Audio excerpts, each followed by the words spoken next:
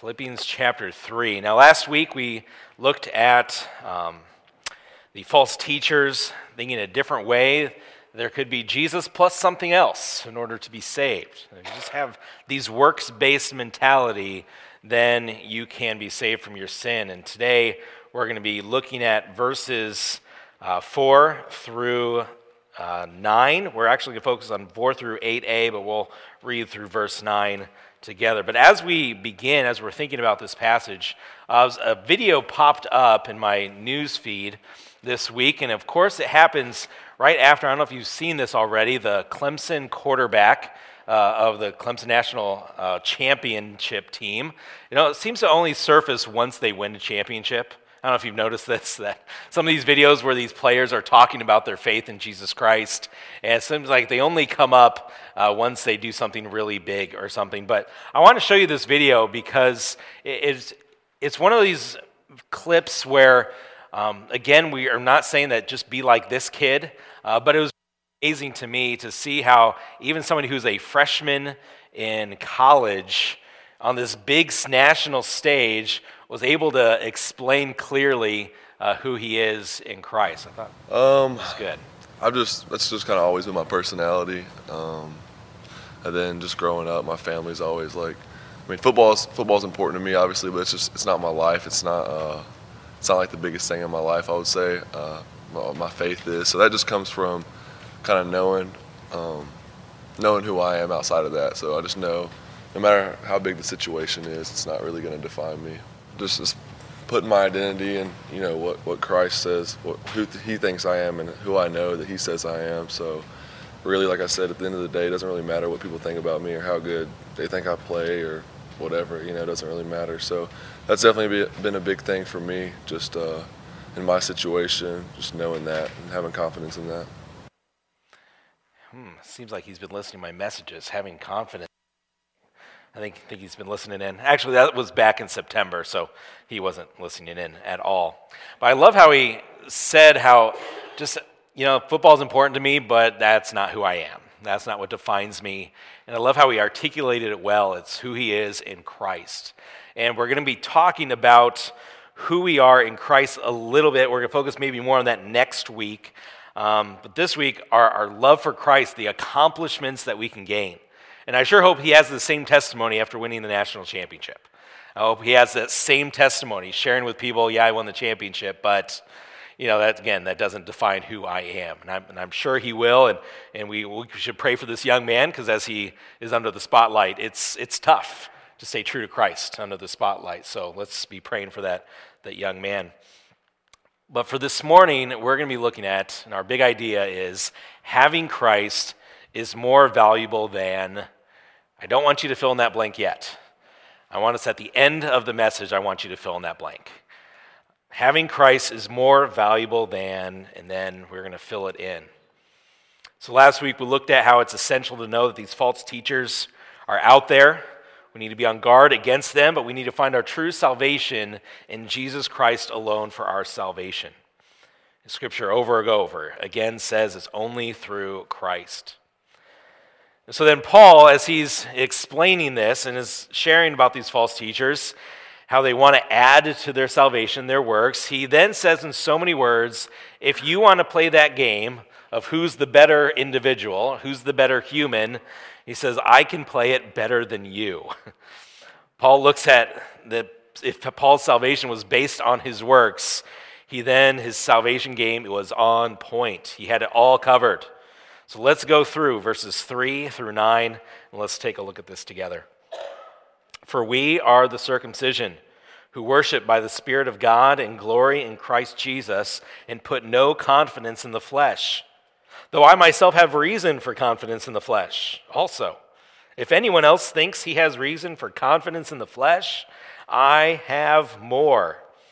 Circumcised on the 8th day, of the people of Israel, of the tribe of Benjamin, a Hebrew of Hebrews, as to the law, a Pharisee, as to zeal, a persecutor of the church, as to righteousness under the law, blameless. But whatever gain I had, I counted as loss for the sake of Christ. Indeed, I count everything as loss because of the surpassing worth of knowing Christ Jesus my Lord. For his sake I have suffered the loss of all things, and count them as rubbish in order that I may gain Christ and be found in him, not having a righteousness of my own that comes from the law, but that which comes through faith in Christ, the righteousness from God that depends on faith. Let's pray together. Lord, we're thankful for this passage. We're thankful for the challenge that it brings. We'd ask that you would humble our hearts before your word this morning, that we will seek to desire to know you more because of what your word says. I pray that you'll help me to be humble as I preach this word. Help me to be honest and open as I share this truth with your people. We pray in Jesus' name. Amen. So the first three things that Paul is going to show off as he's trying to show off why he has more reason and more confidence to boast is based on his heritage, on who he is. Not the works that he accomplished, but based on just who he is. And he starts first with being circumcised on the 8th day. Literally, this is meaning with respect to circumcision, I'm an 8th dayer. So he's saying, okay, when we're following the law, I'm an 8th dayer. I didn't get converted later on. My parents didn't say, okay, let's figure out this Jewish Mosaic law thing for a while. We'll see if we like it. Then if that's the case, then we'll have you circumcised. No, it was from the get-go. He's like, right out of there, he said he's right, following the Jewish Mosaic law. He's applying everything to his life. He's an 8th dayer. That's how Jewish he is. He says he's of the people of Israel. This was referring to him being a pure-blooded Jew. There was no mixing of Gentile and Jewish blood in his heritage. He could call himself all the way back to his descendants from Abraham, Isaac, and Jacob. And the Jewish people really are the ones who call themselves of the people of Israel. So he's saying, okay, from the beginning, also my parents and their parents and their parents, we were all Jewish, all of us. We're as Jewish as they come. And then he said, to put the icing on the cake, I'm of the tribe of Benjamin. This was the good tribe, if you had to pick one. Most prominent, this is the tribe that Israel's first king came from, King Saul. This is also Paul's name before his conversion. His name was King Saul. And so this was the only faithful tribe to Judah in the house of David after the death of Solomon. So to be of the tribe of Benjamin, that was like top tier. Like you're the best of the best. So here he's saying, I'm a Jew from the very beginning of my life to my parents and grandparents, even of the tribe of Benjamin. He's like, I have got it all. It's all happening for me. My heritage, you can trace it back. There's no conversions. We were all Jewish from the beginning. So I beat you in that area. And then he goes into some of his works. A Hebrew of Hebrew, he says. Hebrew of Hebrews. This is showing that not just that he was born within the Hebrews, but also shows that he continued in the Jewish traditions. While there are many people who were called Hellenists back then, these were Jewish people who adopted the Greek culture and just kind of lived as Greek individuals. Paul said, no, I am a Hebrew of Hebrews. I'm not one of these Hellenists. In Acts 26:4, it says this, so then all Jews, my manner of life from my youth up, which from the beginning was spent among my own nation and at Jerusalem. So he has a case, and other people know it. This guy, he was Jewish to the core. He was a Hebrew of Hebrews. He learned Hebrew. He knows it. He is educated in all the Jewish customs. Again, he's not a convert. He's somebody who is faithful to the Jewish people. He is a Hebrew of Hebrew, keeping all of the customs. He does all that it takes to be a Hebrew. And yes, there's a reason why we're going through all of this. As to the law, he said, a Pharisee. Now, we typically talk about the Pharisees as the bad guys, right?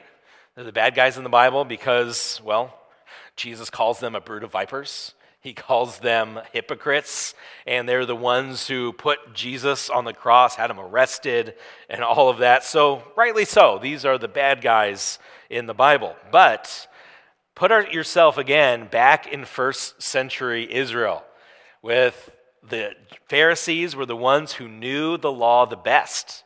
These were like the smartest, most godly people that everyone would want to emulate. So when he's saying, as to the law, I'm a Pharisee, he's like, I know the law inside and out. I reached that high level, that high religious standard, religious achievement. He also says himself, he's like, brothers, I am a Pharisee, a son of Pharisees, he told the Sanhedrin. And so he knows the law. He understands it. He has reached that top echelon of knowing God's word. As to zeal, a persecutor of the church. Again, it sounds like a bad thing, right? It is. It is a bad thing.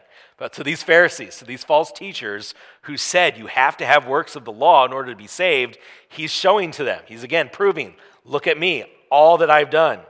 He shows off his passion for his heritage and for God by his zeal in persecuting the church before he was converted and came to know Christ. This is a bad thing that he was doing, but for the Jewish people, they would have probably viewed that as a good thing. Because here we have Jesus, who claims to be the Son of God, who died on the cross and rose from the dead, and now a bunch of the Jewish people are starting to follow him, leaving the Mosaic law, leaving the works-based salvation, and now they're following Jesus and taking all these people away, and they're like, we better get them back. Or they're abandoning us. That guy claimed to be God. They already killed him. They should probably kill his followers as well if they're believing this blasphemy, as they would think. So not everybody was so passionate to go after the Christians, but Paul was. That I was zealous, for this Mosaic law. Not only did I know it, but I was willing to make sure nobody else followed this Jesus person. I was zealous in order to persecute the church. In Acts chapter 8, verse 1, Saul approves of the execution of Stephen, who is just proclaiming the gospel to people. In verse 3, it says, but Saul was ravaging the church. This is Paul's name, in case you weren't familiar. Saul changed his name to Paul when he came to know Christ. So Saul was ravaging the church and entering house after house. He dragged off men and women and committed them to prison. In Acts 9:1, it says, but Saul, still breathing threats and murder against the disciples of the Lord. He was on his way to Damascus, right? Damascus, yeah.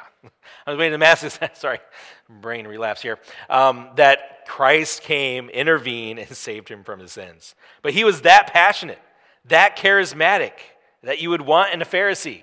Somebody who would really go after the people who believed something else. That's what you want. As to righteousness, blameless. Again, referring to his understanding before coming to know Christ.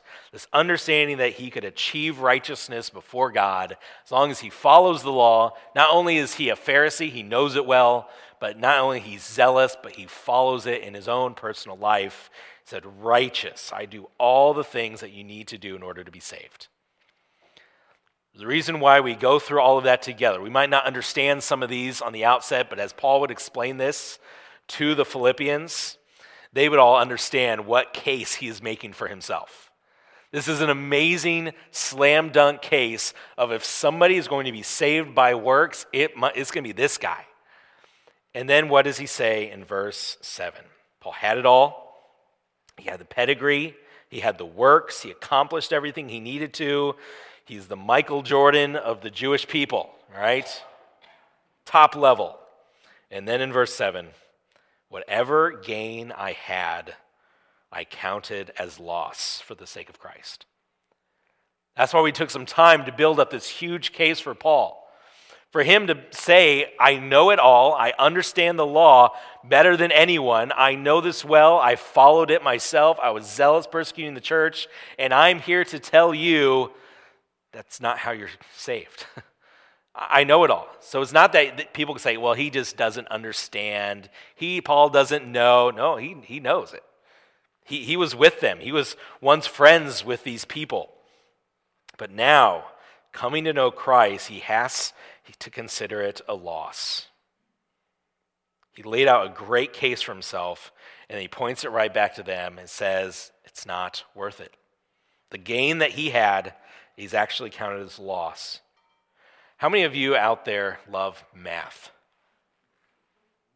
Oh, wow. More than I thought. Fantastic. How many of you have to just deal with math on like a regular basis? Maybe you don't love it, but you have to work with it. Okay.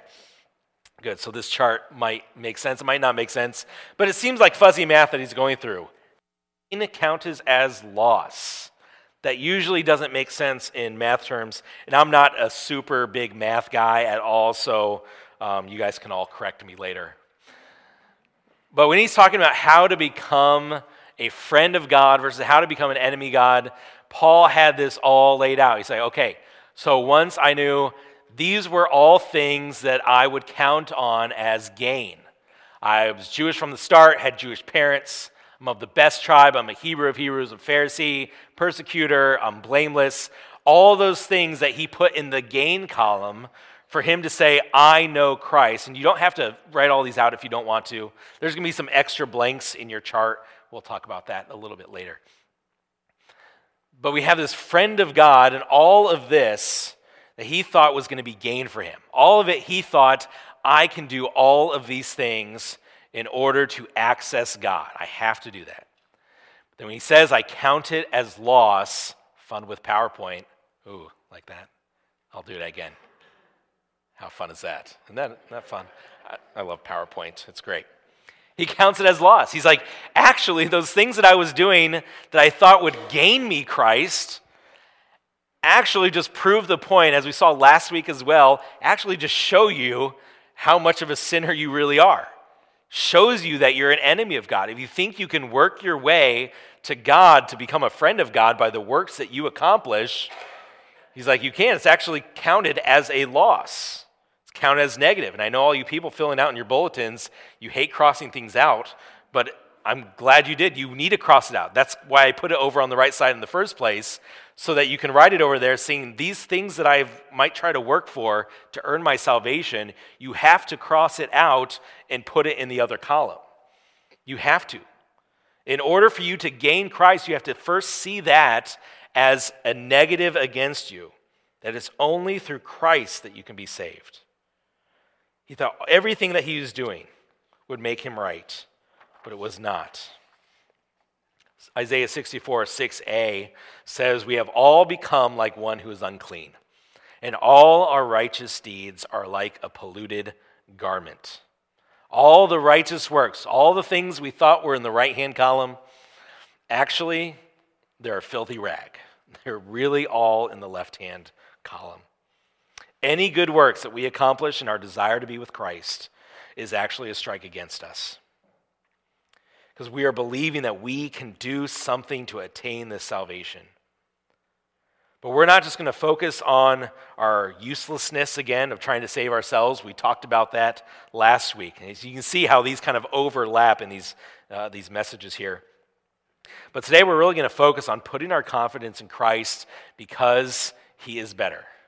It's only through Christ that we are saved. Whatever gain I had, I count as loss. Verse 7. For the sake of Christ. What a tremendous statement is made here. This is one of those statements that really shows his humility before Christ. Because we all could probably, a lot of things in our life, of a lot of good accomplishments we have. Like, yeah, I'm good at what I do, right? You want to say we're good at our jobs because look what I've accomplished. Look what I've done. I mean, there's a lot of resumes coming across our desk, and it's a lot of look what I've done. There's some that we're getting of I did this, I did that, I do these things. We're like, so what did God do? Maybe in a couple of those resumes. Did God do any of that?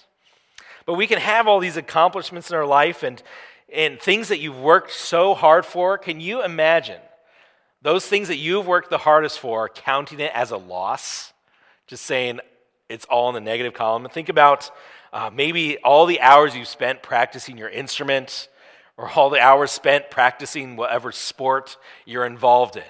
Countless hours, all a loss. Maybe some of the things that you've done in order going through school and grade school, college, graduate school, med school, whatever you've gone through, counting that a loss. I mean, this is Paul, right? He spent his entire life working at trying to be saved through his works and then counting as a loss. I can't imagine this. Maybe all the time you put into your craft, whether it's your job or a hobby or just countless hours, countless drops of sweat, countless energy you've spent, and then to count it as a loss. That's a humbling thing, right? It puts us at the bottom and it puts Christ at the top. But here when he says it's counted as a loss, it's not like it's a loss that he's missing. This is a loss like you're losing body fat, right? You don't really miss it when it's gone. You're like, okay, good, I don't really want it back. You're not really losing it. It's gone, you don't want it back, keep it away. Now, Paul isn't saying that his knowledge of the Torah, his knowledge of this Old Testament scriptures was useless. He's not saying it wasn't of value to him at all, because we know he quotes the Old Testament as he shares the gospel. He knows it well, and that's useful in him and his understanding of Christ now. So it's not that the things that we accomplish here on earth are useless and that we can't use them for God's glory at all. That's not what we're saying. But in order to gain Christ, if you had to choose between your accomplishments or Jesus, which would you think is better? In our day and age here in America, there are a lot of things that are at our fingertips that we could want to reach for, that we think would bring us value and worth. Now, I don't know if many of you knew this, but even with social media, that's one of the leading causes in depression in teenagers, is a massive amount of time on social media. I don't know if you're aware of this. Because it's the comparison game of, do they have a better life than me? The one thing of social media, you have to have value. If you're not on this platform, then nobody will talk to you, and then you lose value, you lose your worth. It's not always on comparing on who has a better life. It's the necessity of keeping to update, make sure your life looks amazing to everybody else. But it's really the mantra of every label that's out there as well, that if you just buy this product, if you just eat this food, then you will be healthier and feel better about yourself, and that's what it's all about, just feeling better about you. Or if you just wear these clothes, then people will think that you are cooler than what you are. Or if you just have this profession or this career, if you achieve this accomplishment in your life, then you will be fulfilled. If you just reach this status at your job, if you just have this job, then you will be fulfilled, then your life will matter. And sometimes we believe them, don't we? We Christians who have a relationship with the one who created the world, even now, sometimes we believe them that these accomplishments actually matter more than what Christ says about me. What accomplishments do you bank on? Have you been trying to find your worth in those accomplishments, your value? Say, I don't know who I am if I don't have this. I don't have this job, if I don't have this hobby or this thing that everybody knows me for, then who am I? Have we thought about maybe trading in your accomplishments for the sake of Christ? Have you ever thought about that before? What if God asked you today, what if he said, I want you to trade in your job, what you're doing, what you've worked all these years building up, I want you to trade it in and become a missionary? Have you ever thought about that? Have you ever thought about what you might say? It's like, whoa, wait a minute. I don't know. Now, I'm not saying everybody has to do that, get rid of their job and be a missionary. But I just want you to think, what value are you putting in your accomplishments? Or maybe it's just simply, now that you're at your job, are you willing to share Christ with the people you're around? Are you willing to consider me better than your accomplishments? Would it hold you back from getting that promotion? Would you hold you back from those friendships that you have sharing Christ? Is it really worth it? Is it worth it? In 1 Corinthians 15:10, Paul says, I worked harder than any of them, though it was not I, but the grace of God that is with me. What are some things that you've done this last week that glorify God? In your morning routine, what did you do that helped you to glory in Jesus instead of just trying to get ahead in your accomplishments? What did you do this week that caused others to glory in Jesus Christ. These things that Paul considered as gain in his life to earn God's favor are counted as loss for the sake of Christ. Paul is saying that it is worth leaving his way of thinking. It was worth leaving all his accomplishments in order to obtain Christ. Do you think he'd be willing to do that? If it came to that, would you be willing? For the sake of Christ, would you be willing to maybe venture out into some new relationships in order to share him with others? Is Christ worth it? Knowing Christ Jesus is better than your everything else. 8a. It says, "Indeed, I count everything as loss because of the surpassing worth of knowing Christ Jesus, my Lord." Now in verse 7, as he was speaking of specifically of this salvation, this gain, that he thought he could earn it, but now it's only through Christ, so he had to get rid of that way of thinking. There is at a point at which you either trust your accomplishments, confidence in your flesh, or this Christ sacrifice on the cross, your confidence in Christ. Now Paul moves into counting everything as loss compared to knowing Christ. This is where it gets real. Again, when God saved Paul on the road to Damascus, he was still breathing threats against the church. He was on his way to persecute more Christians when Jesus intervened and saved him from his sins. Paul could have done a number of things with his life. He was a very educated man.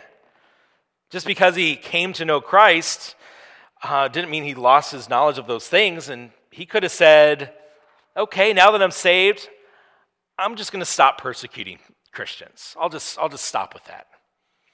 He could have just said, well, this Jesus, it's good for me. I'm glad I'm saved. I'm glad I know Christ, but I'm not really going to push it on other people because it might hurt the relationships that I have. I mean, again, he's a prominent member of society here. He said, this could really cost me a lot. So I'm not going to say much. I might share something here or there, if an opportunity comes up, but I'm not going to really push it. He could have said that. Could have said, Christ doesn't define me. I'm glad I'm saved, but I'm still a Pharisee, first and foremost. I'm still somebody who just follows the law. I'm still going to keep doing that. He could have said that. Could have just said, I'm glad I'm going to heaven, but that's not going to change my direction in my life here and now. The list of accomplishments that he had was put in the lost column. Now he puts everything else in that lost column compared to knowing Christ. Listen how Jesus puts it in Matthew 16:24. It says, "Then Jesus told his disciples, if anyone would come after me, let him deny himself and take up his cross and follow me. For whoever would save his life will lose it, but whoever loses his life for my sake will find it." And then Luke 14:33. "So therefore, any one of you who does not renounce all that he has cannot be my disciple." Those are pretty definitive words. Does not renounce all that he has cannot be my disciple. Almost as if it's not a choice, that when you come to know Christ, you must renounce all of it. You have to. In order to follow Christ, you have to say everything else is not worth as much as knowing Jesus. It's almost as if you cannot really be saved if you think everything else is still more important in your life than Jesus. Like, I'm saved, but really I don't care much about him anymore. I'm still going to do my own thing. It's almost like those two don't go together. Paul is saying here, counting everything as a loss because of the surpassing worth of knowing Christ Jesus, my Lord. Now, there's so many things in our life that we have set up that are good things that we kind of put on a pedestal, maybe in place of where Jesus should be. We have friends and family, right? Friends and family are good. God has ordained the family. That's a good thing. We have our social status. We have our health. We have money. We have a variety of things that God has blessed us with that are good things, but where do we put them in relationship to where Jesus is? If we were to set them up and rank them 1, 2, 3, 4, 5, not just on what we would say here in church, because we all know the right answer, right? But how our life looks, what would we say is of first importance? We have these rights here in America, right? We have our First Amendment, Second Amendment rights here in America. And sometimes when those rights might look like they're going to get shot down, what do? Sometimes we flip out, right? We go nuts all over social media. We say, we can't believe all these things that are happening in the world today. What about if Jesus was shot down? What about if people are making fun of your Lord and Savior? I'm not saying we should go nuts on social media and just go on a tirade. That's not what I'm saying. But I'm just wondering, do we get as worked up and as passionate about our Savior, Jesus Christ, who saved us from eternity in hell? Do we get as worked up and passionate about loving Him than we do even maybe our rights here in America? Or even our family? I love my family, but should they be number one over Jesus? No. Should my friends be number one over Christ? Should I love them more than I love Jesus? No. The social media, my status among other people, the money that I have, if it comes to my money or Jesus, who should I serve? Right? You can only have one master. So when it comes to these choices that we have in our lives, what do you choose? Again, I am preaching this not because I have it all together. I'll be just upfront and honest with you right now. I kind of did not want to preach this passage, all right? Because this has been convicting to me for the last few weeks as I've been thinking about this. It's been difficult even looking at my own life and thinking, how am I going to get up here and tell you that you should love Jesus more than anything when I have these areas in my life that I am not loving Jesus more than these things? How can I do that? Again, it's because it's the Word of God. I have to share with you what the Word of God says, even if I'm the first one to preach it to myself. And I need to work on this myself. We still need to hear it. We still need to be challenged by the Word. We can't skip over parts. Trust me, I would not preach much of the Bible if I had to skip over all the parts that I'm not doing perfectly, okay? We're not going to cover much of the Bible at all. So do you see times in your life that you're choosing other things over knowing Christ? How many times do we choose our phones, just being on them, or the TV more than we choose to love Christ? I am guilty of that more than the next. 2 Corinthians 5:15 says, "And He died for all, that those who live might no longer live for themselves, but for Him who for their sake died and was raised." Jesus dies so that you and I no longer have to live for ourselves. It's almost as if living for ourselves is a bad thing, right? It says you don't have to do it anymore. Because God understands that us living for ourselves, what that ends in. We're never going to live up to even our own expectations. We're going to sin and fail over and over again. So you don't have to do that anymore. You don't have to live in sin. You don't have to say yes to those selfish desires that you have. He says, you can live for me. That's why He died. So we don't have to live for ourselves anymore. It says, because of their surpassing worth, and back here in the verse, count everything as loss because of their surpassing worth of knowing Christ Jesus. And he says, my Lord. Counting everything that he's worked for as a loss. Now he can see how much more valuable Jesus Christ is, now that he has him. Now that he can call him my Lord. Paul knows that Jesus' worth is surpassing. It goes beyond the value of anything else that you could have in your life. Surpassing worth of Christ, it surpasses even your family. It surpasses your friends. It surpasses your phone. It surpasses sports. It surpasses everything out there. Christ is more valuable.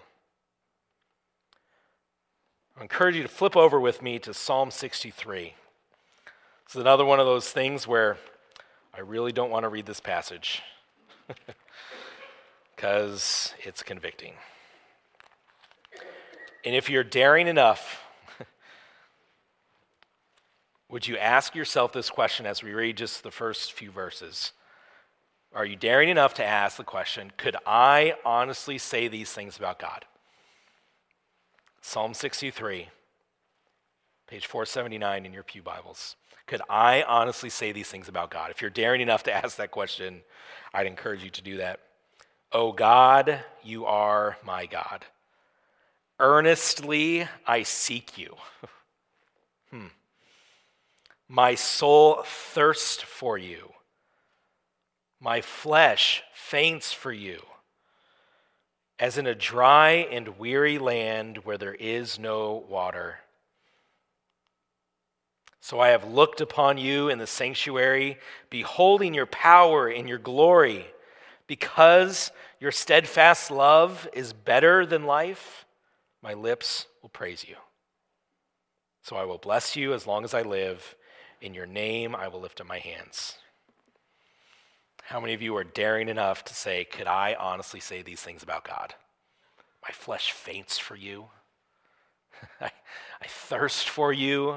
I earnestly seek you. Not just when it's convenient, not just when it's Sunday mornings, but my life earnestly seeks you. This chapter convicts me. I don't know if it does you as well. But here is a person looking forward to when Christ would be crucified on the cross and save his people from their sins. And now Paul, as he's able to look back, I think about David here, and I think about Paul in Philippians 3, and I wonder, why is their love for God more than mine? Why do they seem to love God a lot more than I do? I mean, just the way that they talk about their Lord and their God, this earnestness, this surpassing worth. Do I love God that much? Do I really love Jesus with that surpassing worth? It's probably because I've allowed a lot of things to come in between me and my Savior. I've allowed my accomplishments. Look what I've done. Look at me, all these things that I've accomplished in my life. I've allowed my phone to come in between me and my Savior. I've allowed a variety of things to come in my life that has distanced me from seeing how great and awesome Jesus is. But comparing all those things in my life to Jesus, he is really worth it. Erin Zillman shared a quote in youth team last Wednesday from the cross conference that she went to, and I really fit well with this message. It's by Zane Pratt. He says this: never be satisfied with a view of God that doesn't shatter every sense of self-importance. I think there's probably a reason why we might not consider Jesus as surpassing worth, because we think we're pretty important. We think we're pretty good. Our lives are fine. Maybe our view of Jesus is just so small that's why he's not worth it as much to us. Maybe we just think God is small, we are big. I don't know what it is for you. I don't know what you'd fill in this blank. I hope something has popped in your mind, and maybe you have a chance to fill that in now. Maybe it's something that you might need to preach to yourself.